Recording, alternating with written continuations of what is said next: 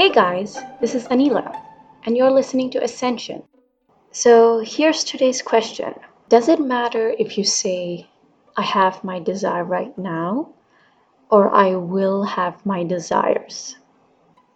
For me, I notice I have a hard time to feel it right now. Maybe I just have to practice more to ignore my reality. But when I say I will have my desire, I believe that way more. I get a really good feeling of faith that I'm gonna have it. So I think it isn't about what you say or how you say it. It is absolutely based on what you feel and accept as true. And that happens internally before you can see the manifestation or the evidence of it in the physical world. So, what you say or what emotions or actions you take depends on where you are doing it from. Am I doing blank from the state of the wish fulfilled, or am I doing blank towards the wish fulfilled? The blank, you can fill the blank with anything that originates from the state, like your emotions, thoughts, sensations, experiences, behavior, actions, the do's and don'ts, your inner conversations, what you write, what you speak with another. Make sure to ask yourself, or notice rather, where you're having this thought or daydream or feeling from. Where are you saying this from? Where are you perceiving any of what I mentioned from? A few months ago, when I dove into Neville's teachings, I asked my friend how to write or play with desires in a notebook. At that time, I thought it mattered how I wrote because I was thinking about my wish, right? I was thinking about playing with my desires by penning them down as a process. Then I realized that those words don't really matter much at all. Meaning, it didn't matter if I wrote, I am this, or I'm going to do this, or I did this, or I will speak to that person. What did matter was where I was saying or writing this from. And as I mentioned before, my state dictates all of that. So this isn't to say that I use the writing, like writing in a notebook, as a process regularly. I play with it sometimes, depending on how I feel.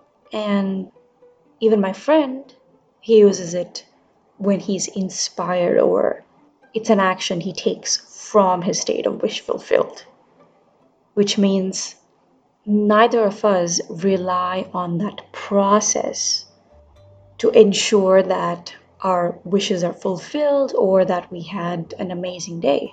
Because at the end of the day, or at the end of this now, or in this now, you are all you need. So, whatever action that I may share or anyone else's shares, you can ask yourself in your own experience, if I were to use this, where would this be coming from? Am I doing this to get my wish? Or am I doing this because I already know I have my wish? So I'm playing with this way in the future, and so writing seems natural, or making a vision board seems natural. Because where does free will end?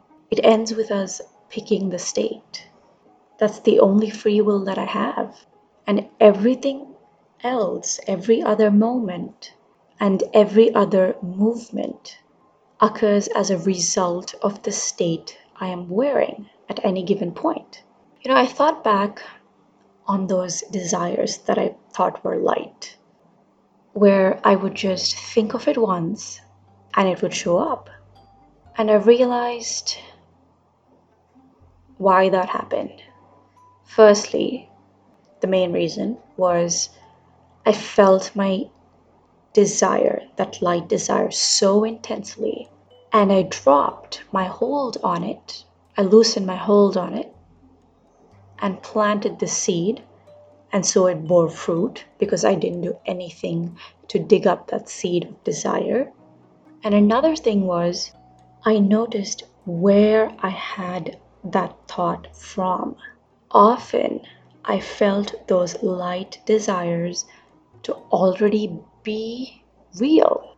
And then I had this thought of, oh, I'll probably text my friend soon. And they ended up calling me or texting me instead.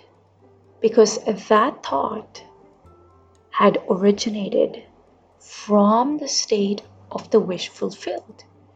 I didn't think of it to make something happen, even though the words appeared to say that action or that sentence suggested that I was going towards my wish and not from the state of the wish fulfilled. Does that make sense?